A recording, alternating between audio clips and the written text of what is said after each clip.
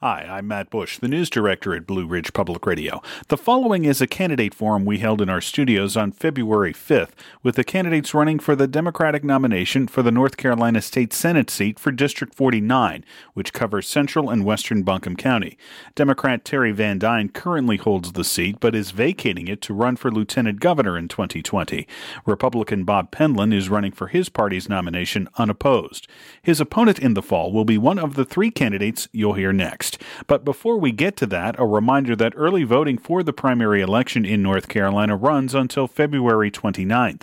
Those who have not registered to vote yet will only be able to do so during the early voting period. The deadline to request an absentee by mail ballot is February 25th, and primary day itself is Tuesday, March 3rd. And remember, you do not need photo ID to vote in the primary election. Now, on with the show.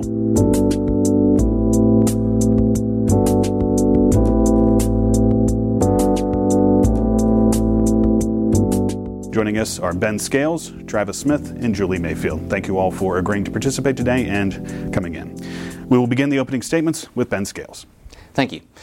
My name is Ben Scales, and I've devoted my life to service over self and standing up for the powerless against the forces of oppression.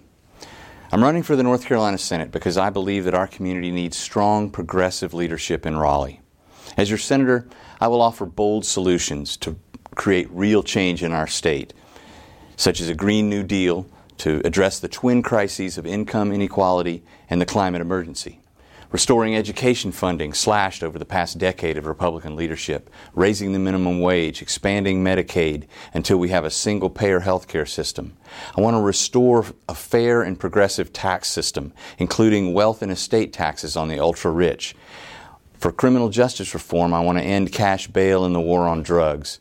And I want to enact comprehensive cannabis law reform that not only legalizes the plant, but also ensures that the people of color who have borne the brunt of the injustices of the prohibition not only participate, but thrive within the new industries that legalization will create. I'm also going to focus on ending Duke Energy's monopoly on power distribution and holding Duke and other corporate polluters accountable for the damage they've done to our environment. Closer to home, I will work to abolish the TDA as it's currently structured and replace it with a political body that's accountable to you, the people, who will administer the hotel occupancy tax and other new tourism taxes for the benefit of the local community and not for the private interests of an unelected group of hoteliers. The time has come for law and policy changes that benefit all those who choose to live in our district, and not just the privileged few. My campaigns for district attorney have taught me that the people of Buncombe County are as hungry as I am for the changes I propose. Thus, I feel called to seek your consideration to be your next senator from North Carolina Senate District 49. Thank you. We now go to Travis Smith. Thanks, Matt.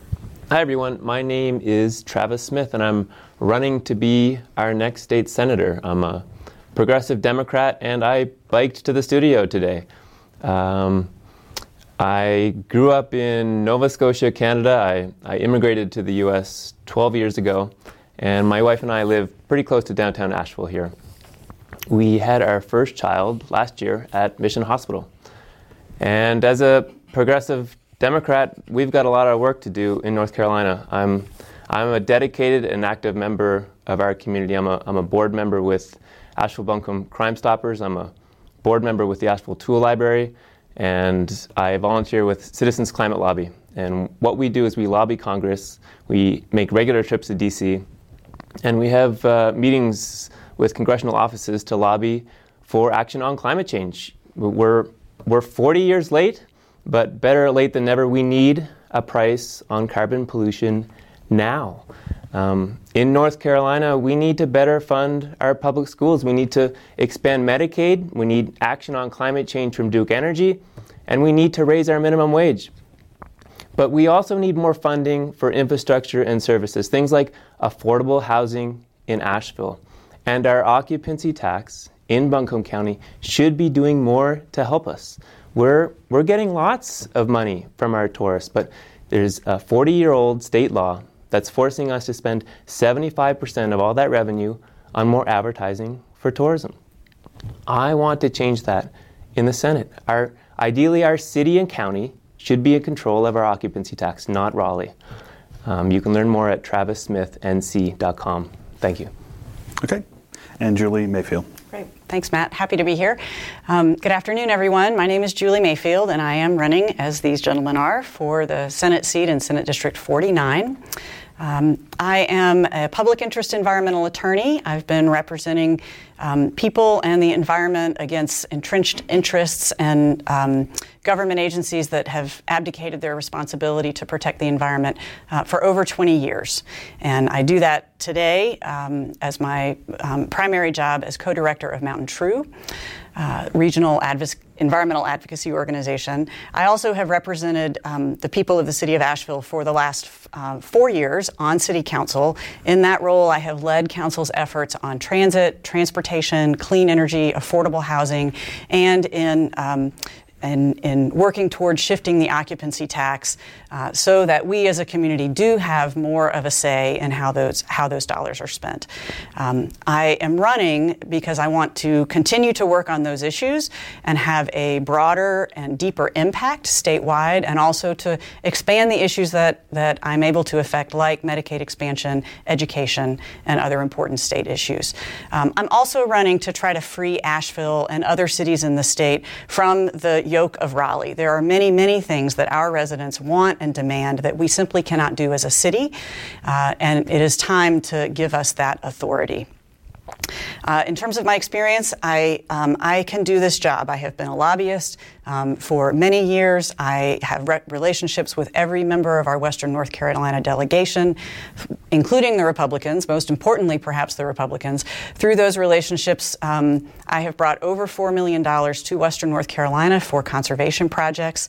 I know this job. I have those relationships. I have relationships with the governor and the Department of Environmental Quality Secretary and their senior staffs. I can hit the ground running and represent the residents of Senate District 49 quickly and effectively, especially on issues of the environment, which are so critical to all of us today. Thank you. Okay. And we'll go now to a question and answer session. Each candidate gets 90 seconds to respond. If a candidate is called out during a response by another candidate, that candidate will then have 30 seconds to respond to that, and I will use that at my discretion. So first question will go to Travis Smith. If elected, you will be heading to the Raleigh and the General Assembly at a time of extreme partisan gridlock. It is now about 8 months without a state budget in North Carolina. So how will you navigate that gridlock that exists right now in the General Assembly? And what do you believe you can accomplish given the partisan political climate in North Carolina right now? Sure. Thanks, Matt. So we are running in the Democratic primary, which is March 3rd. There would be a single candidate from this that's running in the general election. So this session in the General Assembly is 2021. We are all hopeful, all Democrats in this district and North Carolina, we're hopeful to get a majority in the General Assembly. We have new districts across the state for State House, for State Senate, and of course the congressional districts are new as well. And so far we have voter ID that's blocked by a federal court. Will that last till the general election? That's to be determined. But the hope is that we can have a Democratic majority and actually get legislation flowing through the General Assembly to the governor's desk, and ideally it's Governor Cooper. So that's the goal. If it's deadlock, if we have more of the status quo, more of what we've seen with some pretty grotesque lies and cheating from Republicans, to be quite frank, I would be willing to do that job most certainly, and to raise awareness on what kind of cheating's happening. But let's be optimistic and let's aim for the goal of having a majority. Okay. Julie Mayfield. Yeah, that's a great question, and I think this is a key question for voters to consider. So, as I mentioned earlier, I have relationships with every member of our Western North Carolina delegation. Those are constructive, positive relationships. I have, over the last many years, worked with them to get lots of things done, particularly on the financing side, the budgeting side. And I have no reason to believe that those relationships wouldn't continue once I become an elected official. And I think what we all know is that personal relationships are the way, I think the only way actually, you can bust through that partisan gridlock. So I have the ability to do that. The other thing that I'll say is if it's one thing that I am good at, it is sitting down and working to find common ground with people I mostly don't agree with. And one example I'll use is Duke Energy, with whom I have been in litigation for 7 years over coal ash. We have sued them over coal ash, won at every turn, and yet we have also managed to partner together to get lots of good stuff done for the city. NCDOT is another example, and so this is a place of work in this partisan place of difference that I have been and can continue to be effective. Okay. Ben Scales. I agree that we need to work with our friends in Raleigh, and we need to make friends in Raleigh. I guess what I would differ from Councilperson Mayfield on this is that is the value of the relationships. Are we sending someone there to be friends? Are we sending someone there to take the path of least resistance? Or are we sending someone there to get things done? I have, in my work as a lawyer, I have been part of this settlement negotiations of huge cases. And in those situations, there's ways to work around and with each other. But I think that if the personal relationships are too strong there, it's a recipe for compromise. And I don't think that that's what the people of Buncombe County are sending a person there to do. I also think that you need to be able to bring something to present to the other side that gives them something. One of my core issues is the legalization of cannabis, and I believe that there is so much tax money that is available, and so many jobs that are available, that I can appeal to the fiscal conservatism of the Republican Party in a way that will allow us to get what we want done on the progressive side. Thanks, and I'll give you 30 seconds. Yeah, great. So I don't think people should confuse friendship with path of least resistance. There's nothing in my history that indicates that that's what would happen. But in a Republican-controlled legislature, you don't have a lot to bring, and those relationships are the only thing that would even begin to allow a Democrat to get a bill introduced, would begin to allow a Democrat to work on an issue and make progress on an issue with a Republican majority. Those relationships will serve me well, and they absolutely would not lead to compromise on anything related to my vision or my values for the people of this district. Okay. We'll go to our next question. It is one you all brought up in your opening statements, and we'll start with Julie Mayfield. And that is what may be the biggest question hanging over Buncombe County politics right now, and that is the Tourism Development Authority and how it awards and spends the money, the revenue from the county occupancy tax. In your role as a state senator, what changes, if any, would you seek to the process of how that money is awarded to the TDA itself and taxes around tourism in general? Yep. Great question. So when I was elected to City Council, I specifically requested to be Council's liaison to, or the council member serving on the TDA board, because it was important to me to figure this issue out and figure out how this tax needed to change and how we as residents of Buncombe County could have more input into how that money is spent. After these 4 years, we have seen, it doesn't feel like a lot of movement, but the conversations that are happening now at the TDA are miles from where we were 4 years ago in terms of getting public input into how that money is spent. I firmly believe that the tax will be changed, hopefully in this legislative session, from that 75-25 split to 66-33. I personally think it needs to end up closer to 50-50. There has to be a political path to get there. I don't see that political path right now, but that doesn't mean that in the future that pathway would not open. I also think that money needs to be spent more for a broader set of uses, not just capital projects like it is now, but meeting the broader needs of our community around transit and other issues that our community has said they want that money to be spent on. I also think the board needs to be broadened to include a wider variety of interests from our community sitting around that table and making those decisions. Okay. Ben Scales. I believe that we need to have a very credible threat that the TDA goes away completely. I don't think it should be 66-33. I don't think it should be 50-50. I think it should be 100% controlled by elected officials here in this county. It is a tax. It is not submit. I mean, I know that that's what it's meant for. It was designed that way. The hotels think of it as their money. It's not their money. It's tax money. It belongs to the taxpayers. And the residents who support, who elect the officials that should be managing the tax money. No other industry gets to tax themselves and then spend that money to promote themselves. It's an unsustainable situation. The county commission could, if they wanted to, stop collecting that tax.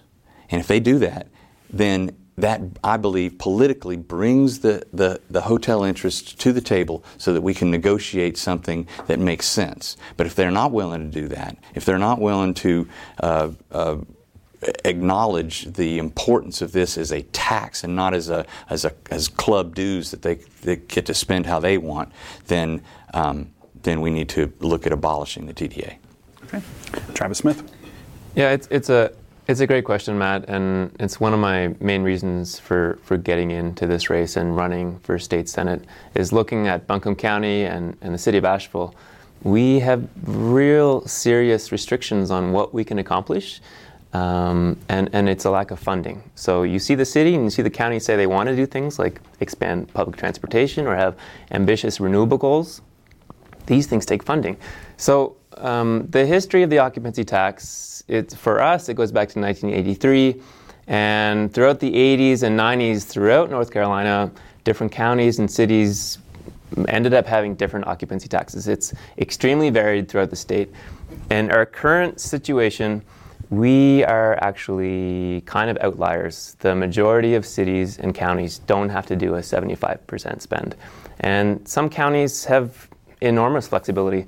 Orange County and Durham County only have to spend 10% on additional advertising. And Dare County and the Outer Banks, which we share a strong familiarity with in terms of a heavy reliance on tourism, it's layered slightly different, but really it's about 10% they have to spend on advertising. So there's a lot of flexibility that other places have in North Carolina, and we should have that. So we've got to change this, and it's a top priority for myself.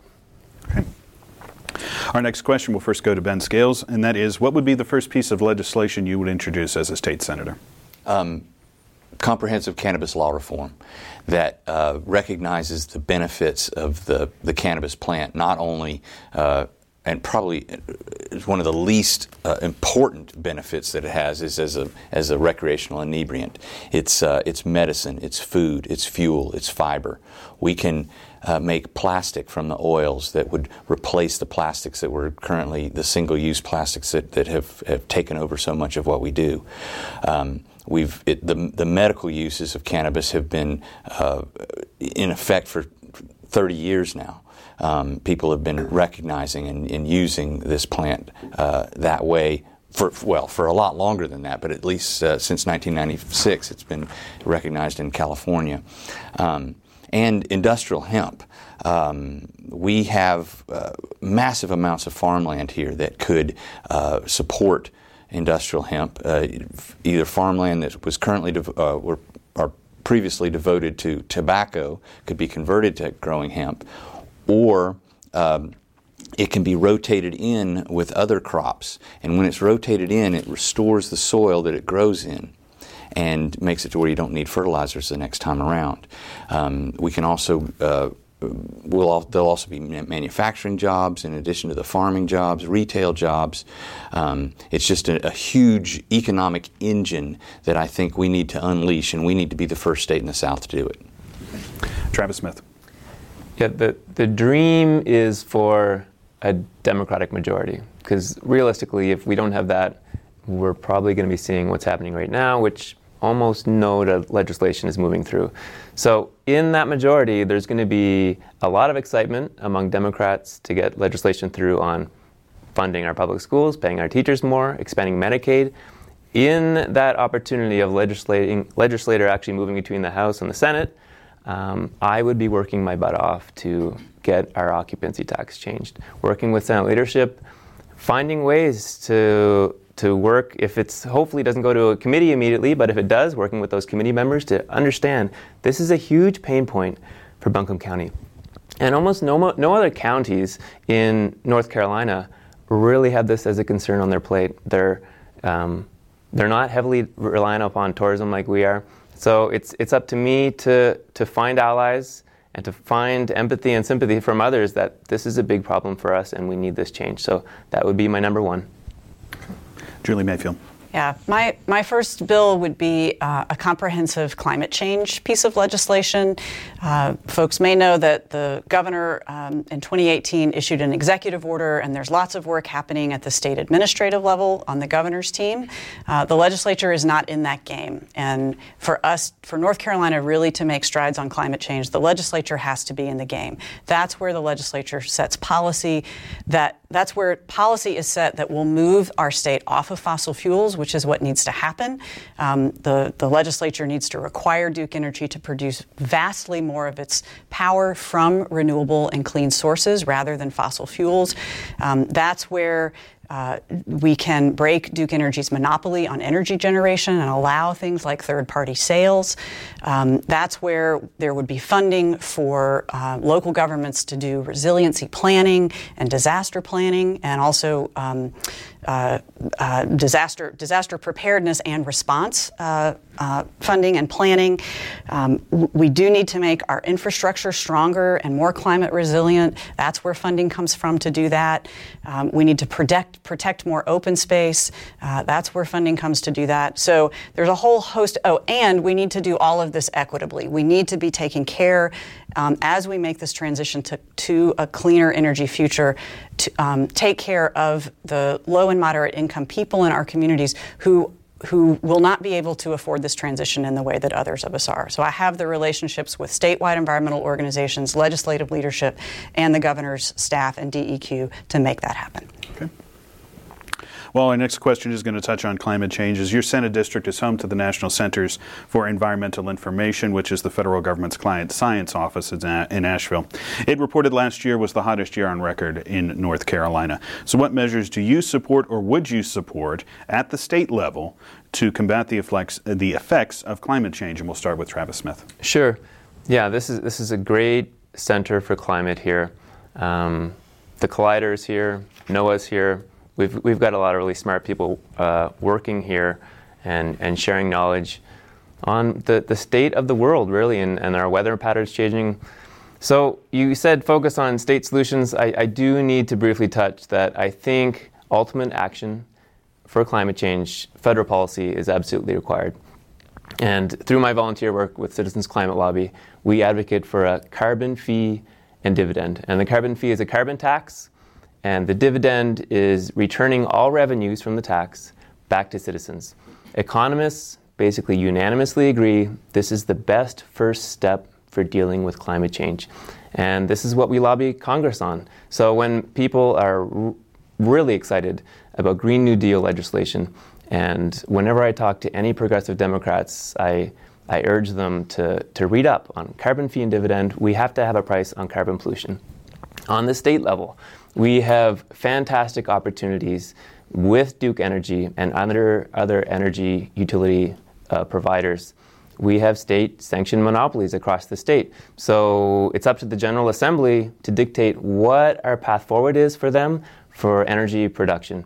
And right now, Duke's not taking it serious, and they have a 2050 plan. It's not ambitious at all. So we need to force them to review what's our portfolio right now. We need to be sprinting to renewables. Okay. Thank you. Julie Mayfield. Yeah, so I won't repeat everything I just said, but basically getting off fossil fuels, protecting more open space, helping local governments prepare for disasters and climate resilience. One of the other things that a lot of people don't know is that by law, our state energy code is always 3 years behind the International Building Code. That was done several years ago by the Republican majority. So we are always 3 years behind the best building standards. So that's another piece that we need to catch up on. And then key is going to be allowing local governments to go above and beyond that. So right now, local governments cannot adopt higher levels of green building standards than allowed by state law. And that has to change. For local governments that want to do more, like Asheville, that want to make their cities more climate resilient, do more, we have to have that ability. So that needs to happen. There also needs to be a huge investment in electric vehicles and electric vehicle infrastructure. So tax rebates for electric vehicles, and then the state is really in the best position to invest in and deploy electric vehicle infrastructure, either through direct installation or through incentives to private landowners to install that. Also, electric buses. Every city needs to be transitioning its bus fleet to electric vehicles. Transportation is now the largest source of carbon pollution, greenhouse gas emissions in our communities, and the state really is the only entity that can help us do that. Ben Scales. The previous question you asked for our first legislative issue, and I would say that alongside my cannabis law reform is going to be a Green New Deal legislation. I think that we need to make sure we tackle this situation with a two-pronged approach, because we have two big problems. We have the climate emergency, and we have massive income and wealth inequality. And the Green New Deal is directed at both of those.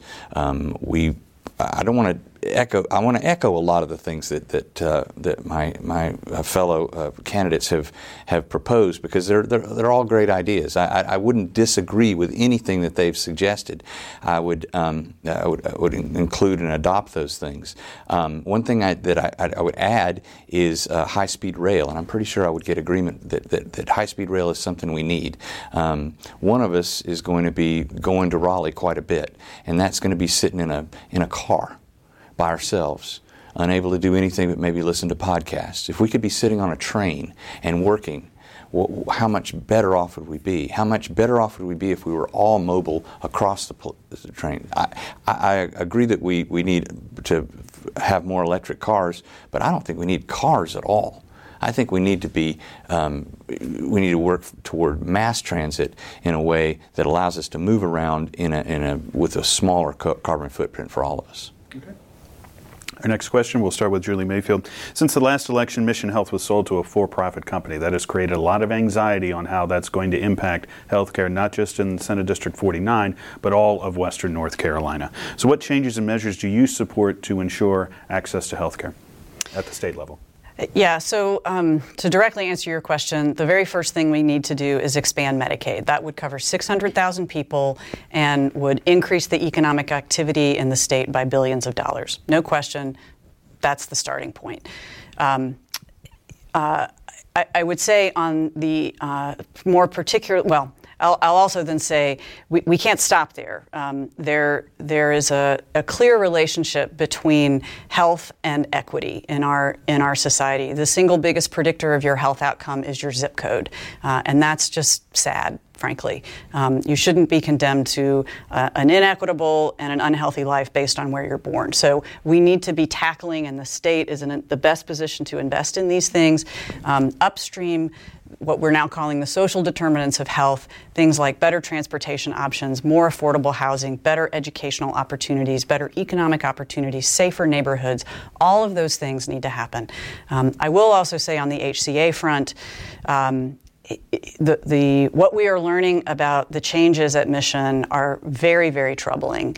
I hear a lot about that, and I have a lot of thoughts about that are not appropriate to share now, but I hope everybody's planning to come to the meeting with the advisors on Monday at 5:30 at Mayheck to share and hear about those concerns.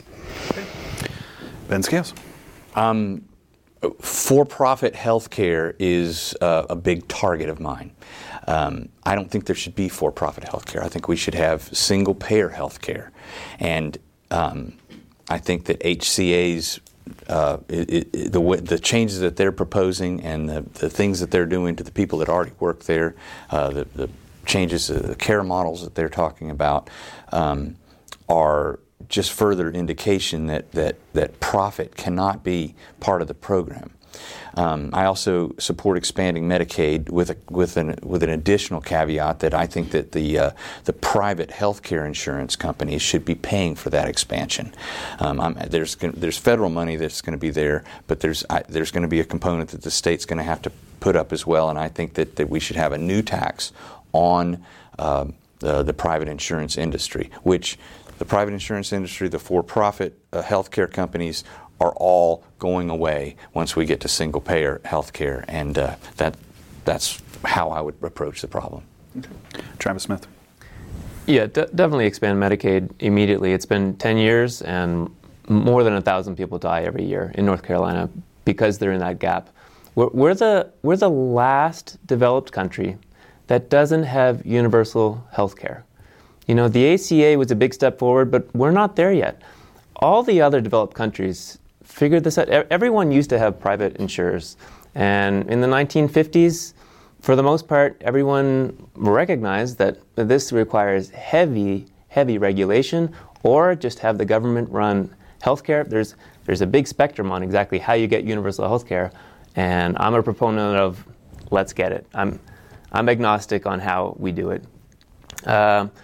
In North Carolina, if anyone's building a list of immoral and unethical actions that Republicans have been taking, if you don't already have the privatization of Medicaid on there, throw that on the list too. And it was about 2 years ago that this passed through the General Assembly. It was 3 years ago. What's happened, and the rollout was supposed to go live January 1st, is that instead of having a government state-run insurance program that covers Medicaid for everyone in North Carolina, it was handed over to private insurers. That was supposed to go live January 1st and was blocked because of the budget disagreements and the impasse. But this is still a train that's going to roll ahead. So we can't be surprised when we see private insurers and private hospitals prioritize their own profits over care for patients, and we have to fix it. All right. Next question, we'll start with Ben Scales, and that is, what do you think the biggest infrastructure need in Senate District 49 is, and how would you address it? Senate District 49, I would say, high-speed rail would be great. If we had some way to get around the state, other than cars, I think is one way.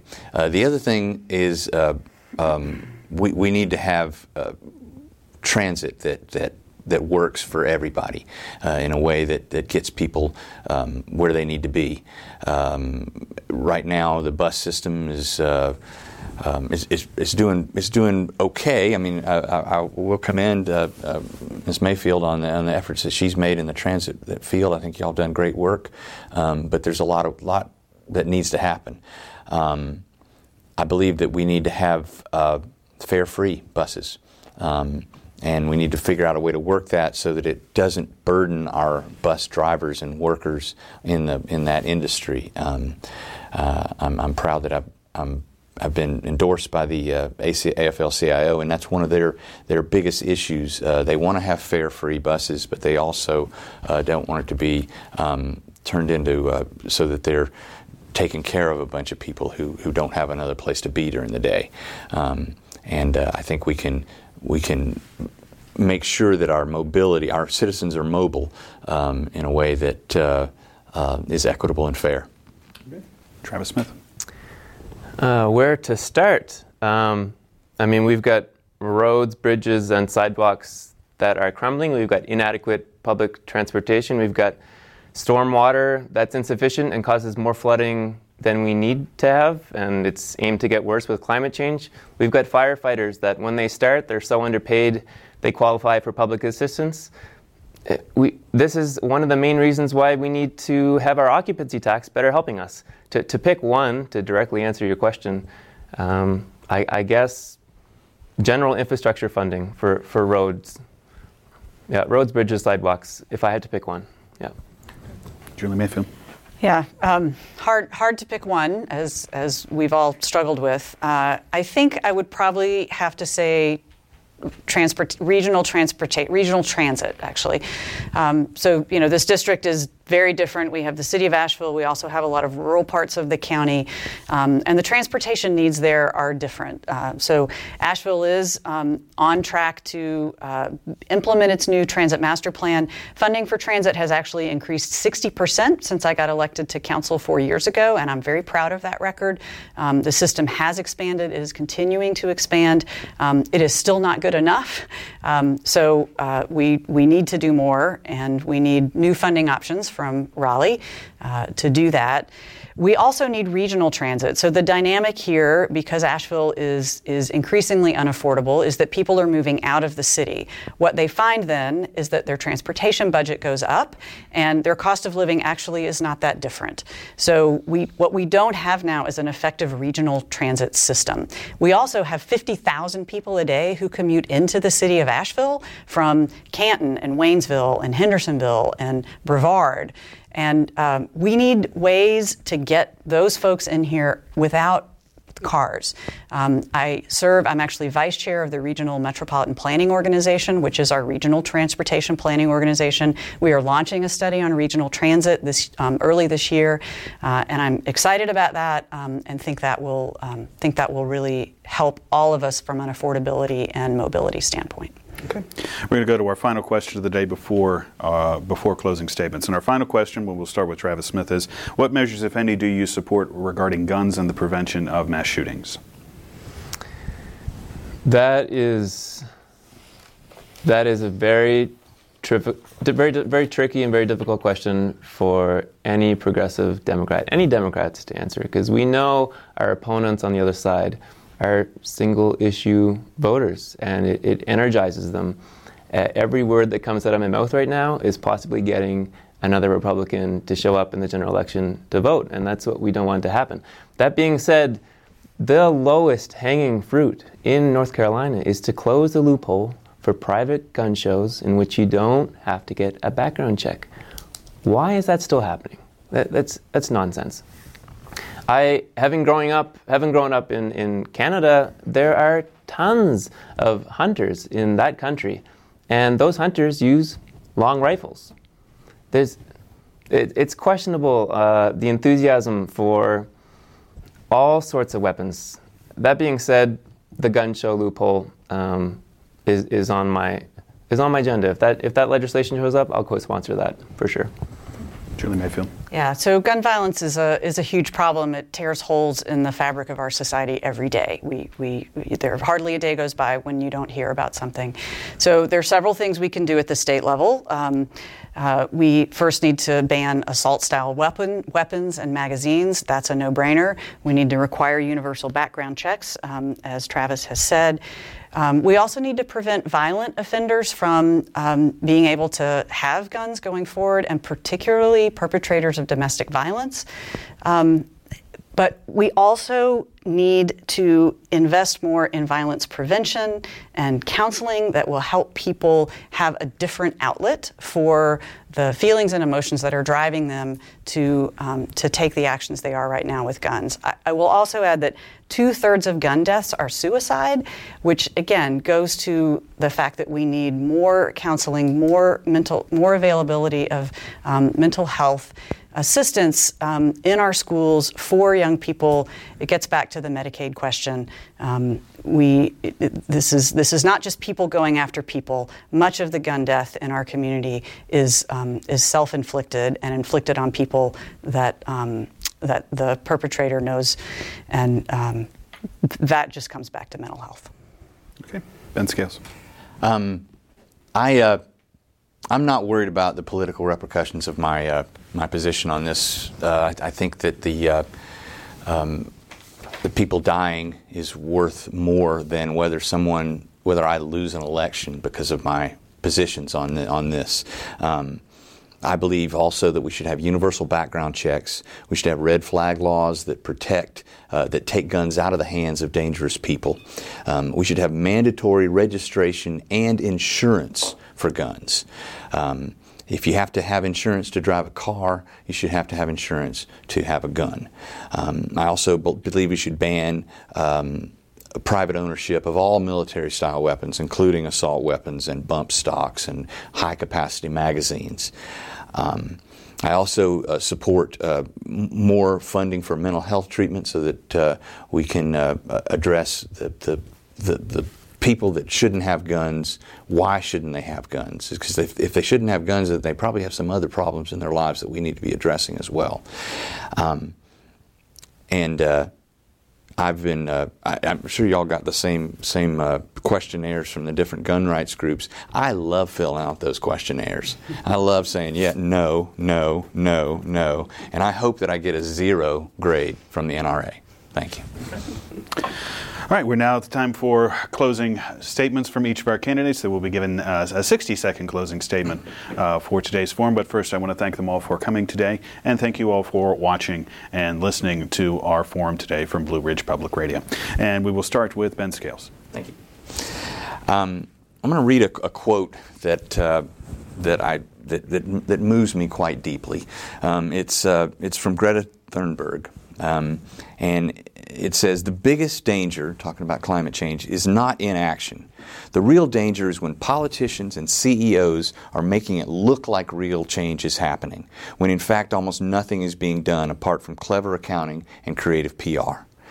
And she was talking specifically about world leaders that are misleading the public with insufficient emission reduction pledges. And I believe that that's what we're getting a lot of with Duke Energy and with some of our political leaders.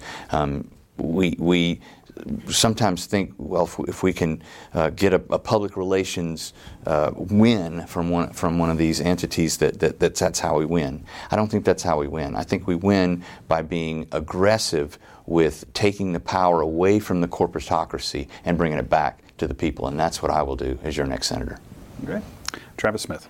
Yeah, thanks, Matt, for having us here today. It's been a pleasure, definitely.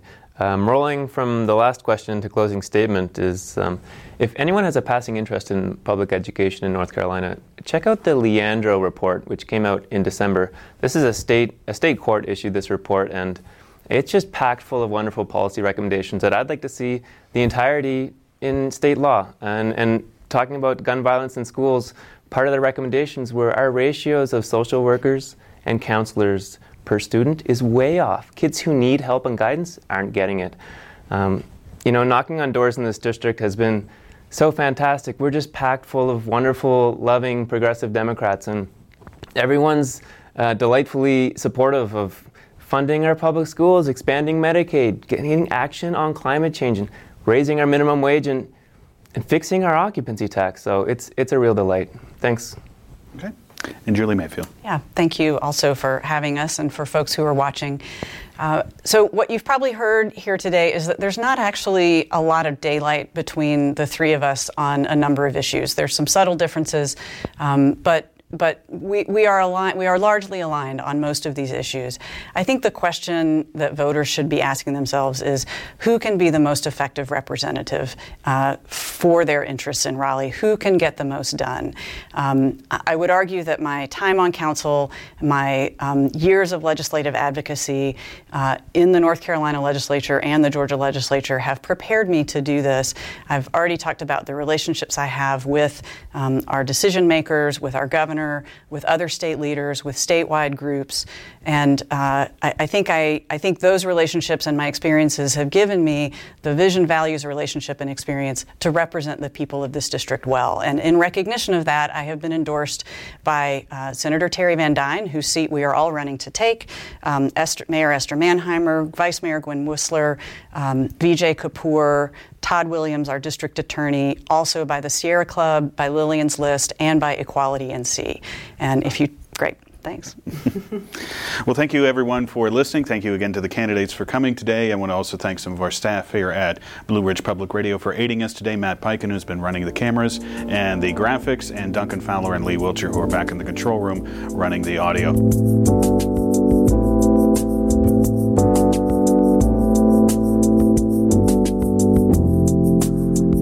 You've been listening to a candidate forum with the three candidates seeking the Democratic nomination for the North Carolina State Senate seat for District 49, which covers central and western Buncombe County. Early voting concludes on February 29th for the primary, and those who have not yet registered to vote can only vote during the early voting period. The deadline to request an absentee by mail ballot is February 25th, and primary day itself is Tuesday, March 3rd. And remember, you do not need photo ID to vote in the primary election. I'm Matt Bush, and I thank you for listening.